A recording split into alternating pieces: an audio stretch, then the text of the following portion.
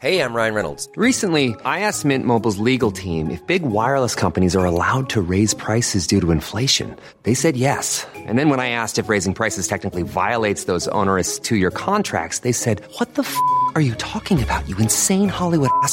So to recap, we're cutting the price of Mint Unlimited from $30 a month to just $15 a month. Give it a try at mintmobile.com/switch. $45 up front for 3 months plus taxes and fees. Promo rate for new customers for limited time. Unlimited more than 40 gigabytes per month. Slows full terms at mintmobile.com.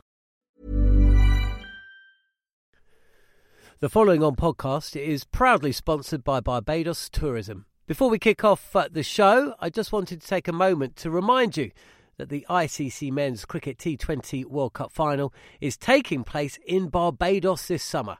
This, by default, gives all of my fellow cricket fanatics the perfect excuse to go and book a holiday to Barbados in June and experience firsthand the euphoric atmosphere at the Kensington Oval, the cricket mecca of the Caribbean. If the cricket alone isn't enough to tempt you, then let me be the one to remind you that a trip to Barbados can also include leisurely strolls along the breathtaking coastline, mouth-watering flavours of the world-class Bajan cuisine, and, of course, plenty of rum. Head to visitbarbados.org/cricket today to book the trip of a lifetime to Barbados, the best place to be a cricket fan.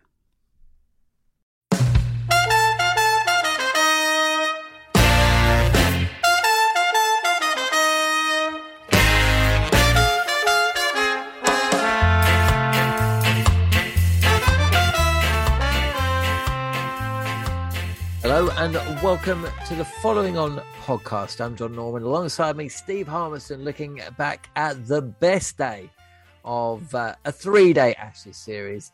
It wasn't ever going to get any worse than days 1 or 2 for England, was it? Well, no, it didn't. It was actually pretty good. In fact, I reckon England will be sleeping the better tonight, not Australia. And we can all rejoice in that fact. Myself, John Norman, Steve Harmison, looking back at the third day's play in the first Test match at the Gabba in Brisbane. And so it came to pass that England played pretty damn well. Overnight, Australia 343 for 7, 425 all out in the end. Head, the last man to go, 2 quick wickets for Mark Wood.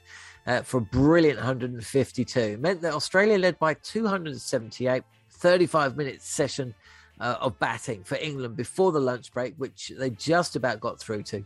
Rory Burns overturning an LBW decision from Mitchell Starc in the first over would have given him an unwelcome pair, as opposed to a welcome pair. But he didn't last too much longer. He was out first over after lunch. A little bit ironic considering he dropped David Warner in the first over of lunch on day 2. Hamid batted pretty well, to be honest with you. A couple of edges just dropping short of the slips, about soft hands and all that, I suppose, until he was undone by just a delivery down the leg side, which instead of he flicking for 4, he gloved to Alex Carey. 61 for 2. Root comes to the crease, himself on a pair. Milan just edged short of the wicketkeeper on 1. And it was all on. It was pressurised cricket. Australia with their backs up, and they had to tough it out. But fair play to Root. 1 chancy stroke in his entire innings to note. He's 86 not out at stumps, and David Milan looked like he was struggling a little bit. Certainly slowed down as the innings progressed, but again, still there, relying or drawing on his experience. 80 not out. The 2 putting on over 150 for the third wicket. It means England, remarkably, are within touching distance of Australia's score. 58 behind, 2 full days to go, pitch flattening out, and a day of rest for some of their injured bowlers as well. So, hey, who knows? All I do know is we've got a game on and there's plenty to discuss. Maybe a little bit of humble pie from myself and Steve Harmison. We shall see. Story of the day. So, Steve Harmison, Joe Root was right to bat first then, I take it. You know, England, 8 wickets in hand, 58 or so behind. They're going to put on 150, 200 minimum. Jack Leach is going to take 5 wickets and Australia going to get bowled out. Yeah, I'll believe that when I see it. I still think I'll always stand by the decision that they shouldn't have batted first. I still believe that they should have bowled first. I think they batted beautifully today. I thought they, again, at the start of the day, I was throwing things at the TV going, what are you doing? Let's go back to the start of the day because, you know, I've lost count of the amount of times I've heard England struggle to bowl out a tail because they don't have someone who could bowl 93 miles an hour. And here we are, 343 for 7 with a tail ender. I know he can heave a ball to deep mid wicket, but essentially, and it's Chris Wokes and Ollie Robinson opening up. And I'm like, where's Mark Wood? And then, of course, he does bring him on. He takes the last 2 wickets to fall. Yeah, and I felt sorry for Ollie Robinson. Ollie Robinson looked as though he had a caravan on his back running to bowl. I felt so sorry for that lad. And I tell you what, we're going to have to manage him. We're going to have to manage him. This kid has got a bright future. This kid is a proper test match bowler. But the problem is he's only played 5 test matches. And we've got to, because he's done so well, the clamour is to play him. Playing first-class cricket and playing test match cricket is 2 completely different things. And what I mean by this is mentality, endurance, pressure situations which tire the body. And when you only bowl it at your best, 80, 81 mile an hour, your drop-off is huge if you're not like battle-hardened ready and you're not used to being in the battle of 40,000 at the Gabba and playing test match cricket in 35 degrees heat and then have to go back to the well again and again and again, 5th spell into the last day.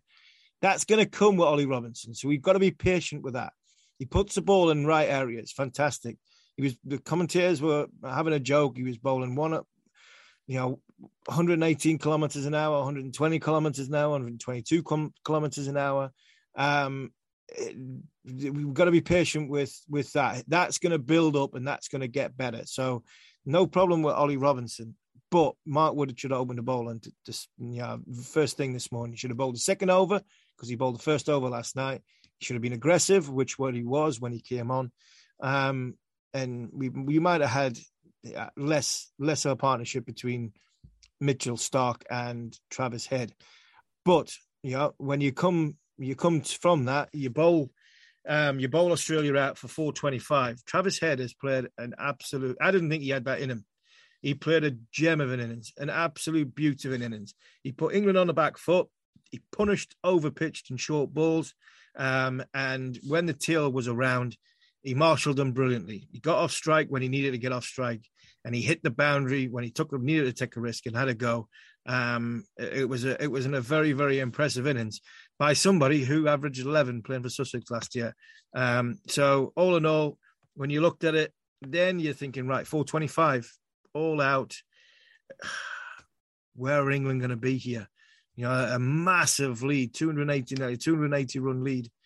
And you're thinking, well, the wicket's still probably at its best. It's got a demon in it, but it's still a good wicket to bat on if you can overcome your first 25 balls, 30 balls. Burns, all eyes on, and that heart in the mouth stuff first up. Second ball with the appeal. It was a poor decision for me by Paul Rifle. I thought he was played by the emotion. I actually thought the umpires, again, have had poor games. The technology's had a poor time. And he give that out. And I thought that was on the pair, the first test match, home conditions. He give it out. I thought it was a poor decision. Yeah, it was always going to be high. So, naked eye, I thought Rory Burns was going to be all right. But what I will say before you jump in is Rory Burns' balance is, again, the topic of conversation. Whenever he doesn't score any runs, everybody goes on about moving parts, says his technique's poor, he's not out the coaching manual. It's Rory Burns' technique. He got 5 years in a row, he got 1,000 runs in first-class cricket to get picked for England. So the kid knows how to score runs. He understands his own game and how to play and construct an innings. But the one thing I will say about when that second ball hit him, he's come down to Hamid and he's referred that for going down leg side. It was high. It was going over the stumps. but he was going down leg side. For me, when he's doing that and he thinks it's going down leg side, his balance is all off. His trigger movement's off. His right eye's where his left eye should be, where his head just needs to be a little bit further up. And that, for me, that's what worries me a little bit about Burns, because when he gets in that position, his body shape and his bat angle just comes down in a way which is always just going to get him into trouble. Why is he an opener? I don't know. That's my honest thing. He's always been an opener. 264 innings as an opening batsman. He's taken the first ball in 260. Yeah. Fair play to Hasim Hameed. He took the pressure off his partner. Good luck. How would that conversation have taken place, do you think? We're guessing. I'm guessing, but I reckon that was Hameed. I can only say that was Hameed. I can't imagine Rory Burns has gone up to Hasim Hameed and said, "Look, Mara, do that for me," because straight away that seed of doubt in the mind, and then that gets back to the coaches. You're going, he's gone here. He's gone here. I think Hameed might have just gone up to him and gone, "Do you know what? I'll take first ball. You just have a look. I'll take first ball. After what's happened, I'll take first ball. You go back to taking first ball at Adelaide. I'll look after you." Good. If that's what did happen, we're only speculating. Good on the young man. Good on the kid for looking after his partner. And I thought from there, they started quite well, and then all of a sudden, I don't know what shot he was playing. The ball bounced. The ball bounced off Cummins. Carey takes the catch, but I don't know what he's trying to play. He's trying to cut it. I don't know. Cut it. He was trying to cut it, wasn't he? But it was like. But even if he had played a straight bat shot in the position he was in, he nicks it because he was in a position. He would have been in the same position as what David Milan was to nick his with a straight bat. But this was like it wasn't even a horizontal bat. It was a 3/4. I don't know what I'm trying to do here. I want to cut it. I want to play off the straight back foot. It's bounced too late. Bang! I've nicked it. And that is a bit of a scrambled brain. So that worries me a little bit about Burns. Yeah, I totally agree, because CricViz posted something saying that the ball bounced 20 centimetres higher than every other ball Cummins had bowled in that zone. But at the end of the day, even if the ball had been 20 centimetres lower, I still don't know what he was trying to do. Well, I do. You just explained it. But it was still a strange dismissal. 20 centimetres lower, he chops it onto his stumps. Well, that's what I mean. It's because he goes like 3/4. And also, it was the first over after lunch as well. So again maybe again we go back to England, and this is the small margins. England lose Hameed first over after lunch on day one. Yeah, cards. Rory Burns. Cards. We get bowled out. Rory Burns drops David Warner first over after lunch on day two. Oh, totally. And we've seen this from Burns. We've seen Burns do this before, haven't we? Switches off before or after a break. But, he didn't look at all comfortable. Hameed, though, did. Yeah, I thought Hameed did. I thought Hameed was comfortable. He had a game plan, basically. He knew what he was trying to do. And it was unfortunate when he was dismissed. He just hit a couple of nice boundaries. He looked like he was getting on top of things. The ball was losing its shine. It was just starting to take a little bit of pressure out of the game. And then he just, it was just an unfortunate dismissal, wasn't it? But Hameed has shown to me that he has got something, in the same way that sometimes players just appear to have it. I mean, Geoffrey Boycott was speaking before the series, and he wrote a really interesting article.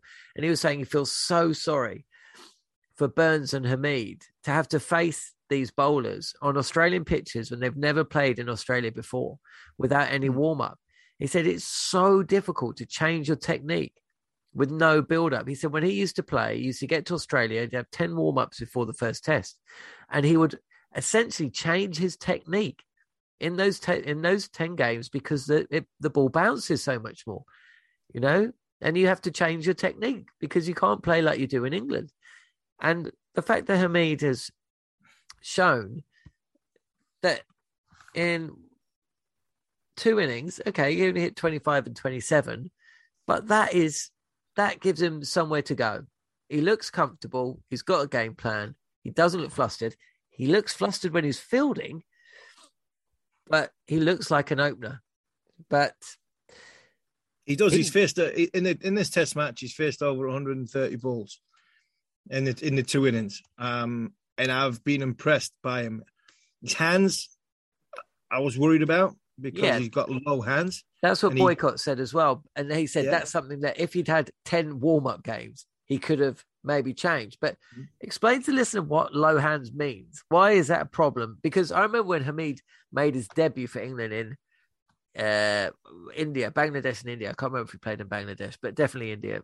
And one of the things that people were saying is, well, that's all well and good playing like that in India, but you go to Australia or you go where's pace and you can't play like that. And then, of course, he broke his finger, didn't he?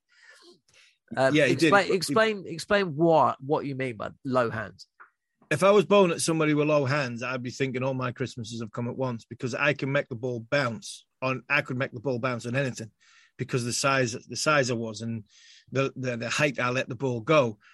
When you look at somebody who's got low hands or hard hands is somebody that pushes away from their body, away from their front pad, and they go hard at the ball. Ricky Ponting, best player I ever played against, hard hands. You know, you got him in a position where you get the ball moving late, away from off stump, hard hands away from his body, plants his front leg, plays out in front of himself, works for him, sometimes on good pitches, bang, full.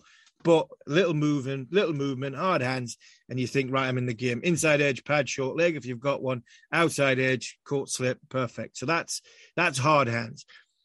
Yeah, low hands are people who play relatively late, but want to smother the ball. They try and smother the movement of the ball. So they've got more of a bigger stride. They do play late, they bet let the ball come to them, but they get out in front of themselves and try and smother the ball and play the ball into the ground. If you can imagine somebody with low hands hitting the middle of the bat, it literally bounces right at their toe and then goes off to wherever it needs to go. Somebody with low hands hits the ball into the ground and he hits the ball back into the pitch, either going back towards the bowler or out towards extra cover or mid-wicket. The problem with that is if you've got a ball that bounces and you're trying to smother the bounce and it just takes off, it's going to flick the glove. Australian pitches perfect for they're perfect to get people out who have got low hands. I think Hamid has changed a little bit. I think he's playing with higher hands, but letting the ball come to him a lot more, and he's leaving the ball well because of that. He left the ball brilliantly in the first innings before lunch. And because he's doing that, he's playing with that little bit higher hands so he can let the ball come to him. And then at the last minute, he can take his hands away. And I think he did that very, very well. A bit like Marnus Labuschagne. I thought he did it well in the first innings. But he was just unlucky. You mentioned the 2 boundaries. He lovely leg glance. And he leg glances very, very well. Typical Asian. Leg glance very, very well. Hits the ball through mid-wicket very, very well. If the ball's full and off stump, he'll hit the ball through square leg as opposed to the offside. But he got strangled down leg side. He was unlucky, I thought. I thought he was unlucky. It's sometimes you play for that as a bowler. I used to get a lot of caught down leg sides where batsmen getting across the crease trying to alleviate the short ball and get over onto off stump, outside off stump, so they could duck and sway and do that. And I think that's what he's probably doing. He's probably just gone over a little bit too far onto off stump, and instead of the leg glance going down to fine leg, he's just got a little fine glove on it, and he's got caught behind. And when he was out, I was thinking, you know what, this could be floodgates opening. This could be an uphill battle now because England were a long, long way behind. They were over 200 behind, weren't they? Yeah, 200 behind. And I was worried then that we might be finished tonight. You were speaking yesterday about Stokes batting at 3. Milan is going to be batting at 3 now. Yeah. How excuse me. How important do you think is? You talk about technique, and there's talk about Milan's technique suiting Australian pitches. Did you see that today? And how much of it was his technique? How much of it was because he's a good batsman, because he is? And how much of it was his experience? Or was it a bit of all three? Because he got through. He didn't look as fluent as Root. Very few players do. But he got through. and I imagine he relied on all three aspects of those things. And also the fact that, let's be honest, the pitch did start to flatten out and Hazelwood didn't bowl for some unknown reason. And I tell you, the bowler I thought he looked most discomforted from after his first 20, 30 balls was Cameron Green. I don't know if you agree. There's a lot of questions in there, by the way. Yeah, I thought Cameron Green bowled really well, but I think he's a bit like what Freddie was when Freddie first came into international cricket. If he bowled 8 overs, then he didn't bowl for a fortnight. And I think the Australian management team have got to be careful with him. He bowled a beauty to get Joe Root nearly nick it last ball of the game. I was up. I thought, oh, he's nicked that. I really did. It was a great ball. But David Malan, the reason why I wanted to bat Stokes at 3 was to get in the series. I didn't want him bowling too much because I didn't want him to go charging in and potentially hurt himself. And I thought, and it was nothing against David Malan. My issue with David Malan is David Malan will play for the next 3 years for England, 4 years for England. He'll average between 32 and 36. Which is what Freudian slip, which is what Stokes averages, by the way. Many of us have those stubborn pounds that seem impossible to lose, no matter how good we eat or how hard we work out. My solution is PlushCare. PlushCare is a leading telehealth provider with doctors who are there for you day and night to partner with you in your weight loss journey. They can prescribe FDA-approved weight loss medications like Wegovy and Zepbound for those who qualify. Plus, they accept most insurance plans. To get started, visit plushcare.com/weightloss. That's plushcare.com/weightloss. Hiring for your small business? If you're not looking for professionals on LinkedIn, you're looking in the wrong place. That's like looking for your car keys in a fish tank. LinkedIn helps you hire professionals you can't find anywhere else, even those who aren't actively searching for a new job but might be open to the perfect role. In a given month, over 70% of LinkedIn users don't even visit other leading job sites. So start looking in the right place. With LinkedIn, you can hire professionals like a professional. Post your free job on linkedin.com/spoken today. The following on podcast is proudly sponsored by Barbados Tourism. If your passion for travel is on par with your passion for cricket, then I have some excellent news. The ICC Men's Cricket T20 World Cup Final is being hosted in Barbados this June, which makes it the perfect destination for your summer holidays this year. To make the most of your trip, you can also experience 8 matches from the series in Barbados, including England against Scotland and England against Australia. In under a month's time, you could be spending your days exploring the vibrant streets of Bridgetown, drinking rum in the sunshine and experiencing exotic Bajan delicacies in the culinary capital of the Caribbean.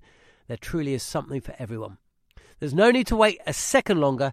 Head to visitbarbados.org/cricket today to book the trip of a lifetime to Barbados. Truly the best place to be a cricket fan.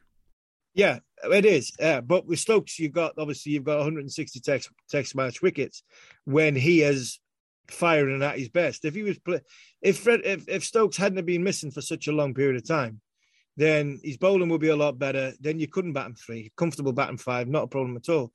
But I'm trying to get him into the series and, in a way, take pressure off his bowling by just playing as an out-and-out batsman. And that's why I was saying I'd have batted him at number 3. I think he's got a better defensive technique than Malan. I really do. But the one thing about Malan, I said, he could play for the next 4 years, average around about 35. Which is pretty good. Which is not bad, but it's not. But if you want to be the best team in the world, John, if you want to be the best team in the world, you've got to have more than one player averaging over 40. You've got to.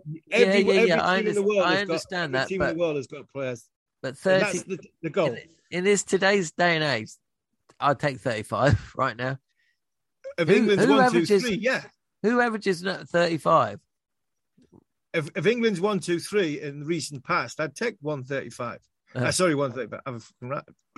You're right. I'd take 135. But 35 runs, I would take. The thing that I like about David Malan and always liked about David Malan is his temperament. I think his temperament is very, very good in a way which he doesn't get flustered. If you're batting behind him, Nasser Hussain batted number 3 for England. I'll tell you what, it's a good job Graeme Thorpe was as laid back as he was, because he bats number 4. Nasser Hussain looks like getting out every ball with the way he's curtain railer and squaring up and stuff like that. Never get that with Milan. I never get that with Milan. His technique side on. That's why it was disappointing that he nicked the one he nicked. He could have left in the first innings.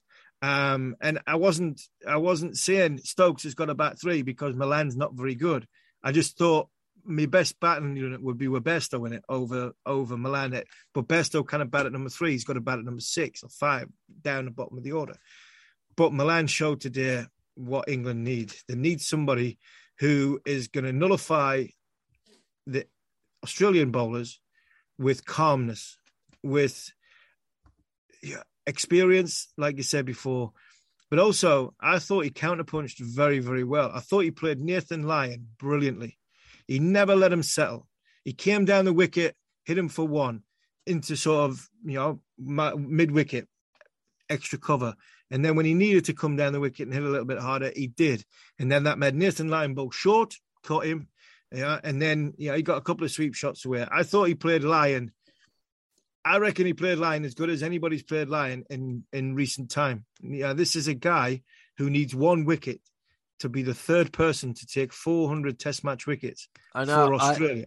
I heard the commentators mention that once or a million times today. Yeah, a million times. God knows. God knows what they are going to talk about when he finally does take that wicket. I mean, seriously. Well, look, they'll talk about something because they never stop. It's just relentless. And they do talk about things that are, to be honest, I must admit, I nearly fell asleep middle of the afternoon. It's just, I keep going back to that first ball. Yeah, he's got him. Yeah, well done. Bowled him, in swinger. And it was the biggest away swinger that Mitchell Stark will ever bowl towards Rory Burns. And then you've shown 3 replays. Mark Wars had another go. Yeah, well done. What a great in swinger that was. No, he's left-handed. And that just, to be fair, it sups their commentary up, as well as Shane Warne today, completely obliterating Hobart, who is potentially going to be number 5, Test match number 5, because he wants it back at the MCG so he can have a party again. So, look, it's been, I've been working on the TV and I've enjoyed it, every minute of it, sitting next to one of the greatest players that have ever played cricket for England and talking about, picking his brain. It was great this morning. We talked about the Test match in 2010-11, England 221 behind, when Sir Alistair Cook and Andrew Strauss walks out. Andrew Strauss on a pair. Yeah, Andrew Strauss on a pair. Cook gets the double 100. Yeah. Giving LBW on the evening before day 4. Hilton House, I think. And he overturned it. A bit like Rory Burns today. A bit like Rory Burns, yeah. So there's a lot of similarities. Who's going to do the Alistair Cook? Who's going to get the double 100? That's what we were saying this morning. Is it going to be the one that we keep going back to the well and saying he's going to bail us out again, Joe Root? Well, I'll tell you what, it was a fantastic innings. His balance was brilliant. His weight transfer back into ball, which has got him into a lot of trouble in Australia, and it did in the first innings. That was spot on again, and he hit a ball down the ground. And honestly, I had my mouth open, and I was like, just don't finish today. Really? Can we just start the next day's play now? Because you could have been on all night, and I don't think we would have gotten Joe Root out. Just the break of play is the only thing that probably saved Australia from Joe getting a massive score. Because if he had another 2 hours, I think he would have gotten to about 140, 150, and that's what England need. I thought he was excellent again. Yeah, let's talk a little bit about that, because he was phenomenal, wasn't he? Came in on a pair, and I can't really think of a time in his innings when he looked under pressure. We know that he likes to score, he likes to get the bat on the ball, but he just dealt with everything. Cummins brought himself on immediately. Fine. We know how proficient he is against spin. I was surprised that Hazelwood didn't bowl at him more. That was the one thing that really, really surprised me. I couldn't really quite work that one out. I just thought, oh, maybe he's got a bit of a bug. But you're saying Travis Head spoke to BT and was like, no. But that was strange. I mean, what do you think of? We'll talk about Root again, but Cummins' captaincy today. You know, he's sometimes it comes too easy, doesn't it? Day 1 and day 2, but day 3, he'll be worried tonight.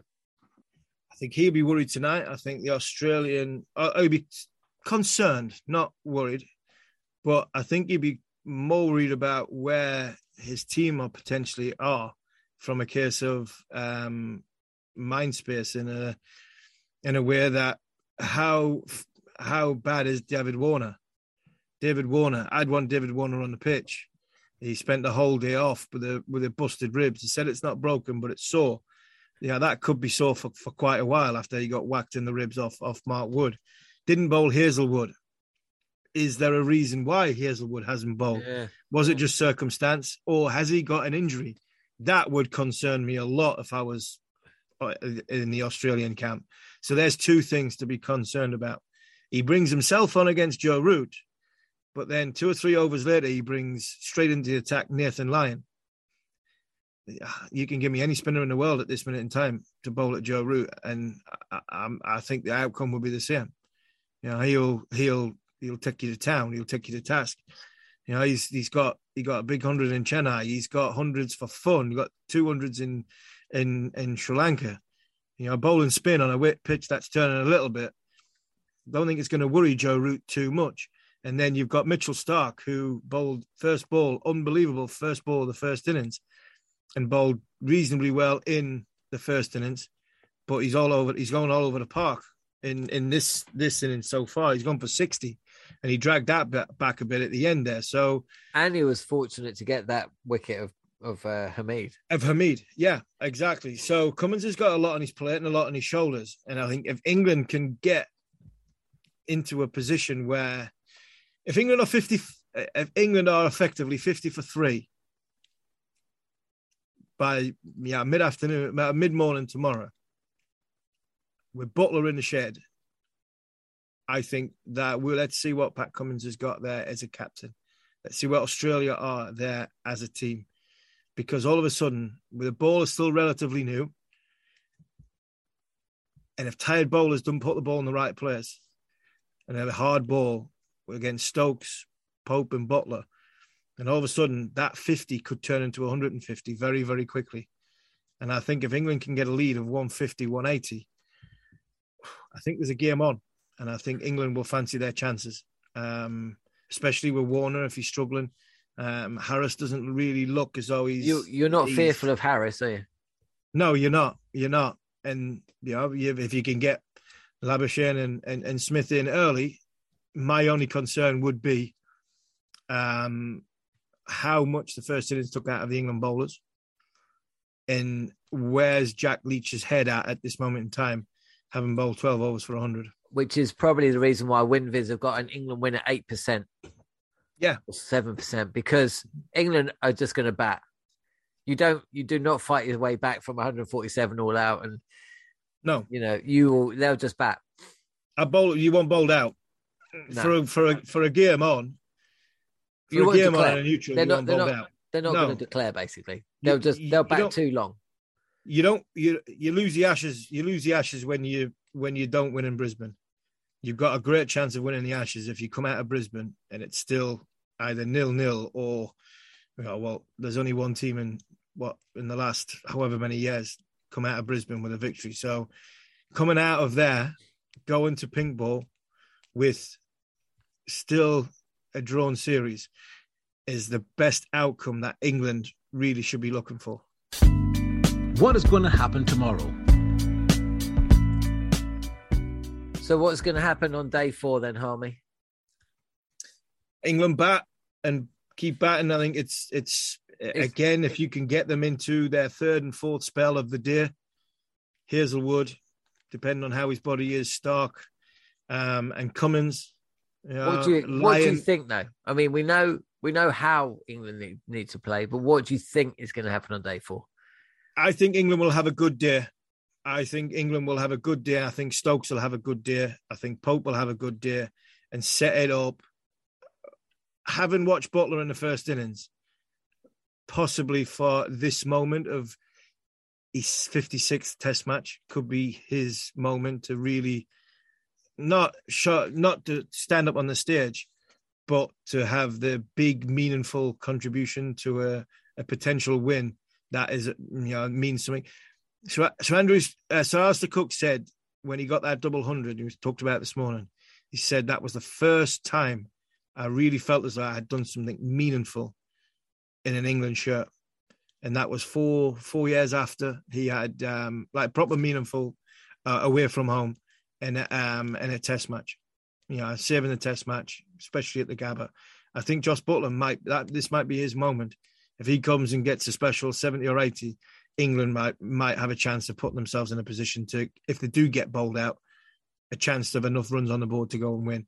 I think England will have a good day tomorrow and really put Australia under pressure. I can see them, hopefully, taking the game into day 5.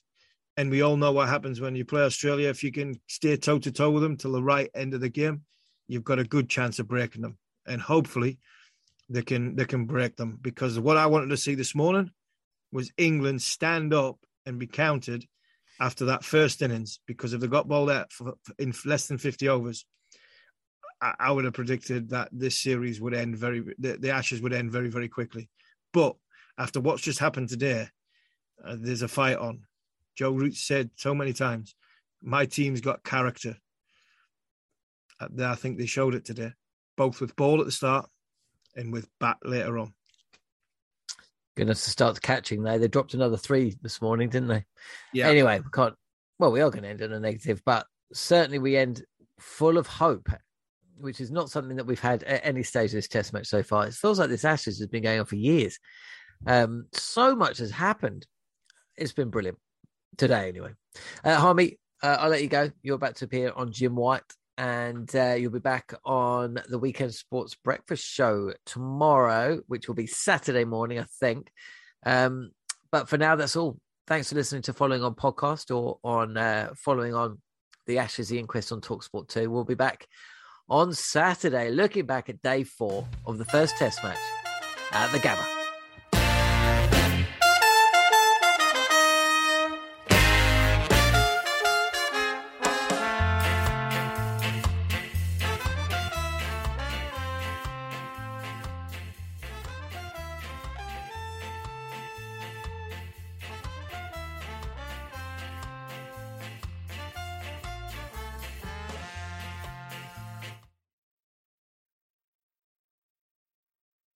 The Following On podcast is proudly sponsored by Barbados Tourism, and this is your gentle reminder that Barbados is the best place to be a cricket fan.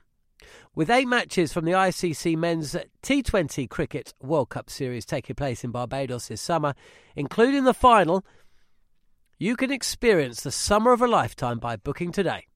Aside from immersing in world-class cricket in the sunshine, Barbados is the dream destination for all travel enthusiasts. It is where adventure meets paradise, the culinary capital of the Caribbean, and better still, the birthplace of rum. If you're keen to unite with cricket fans across the globe for what is set to be an unforgettable summer, then head to visitbarbados.org/cricket today.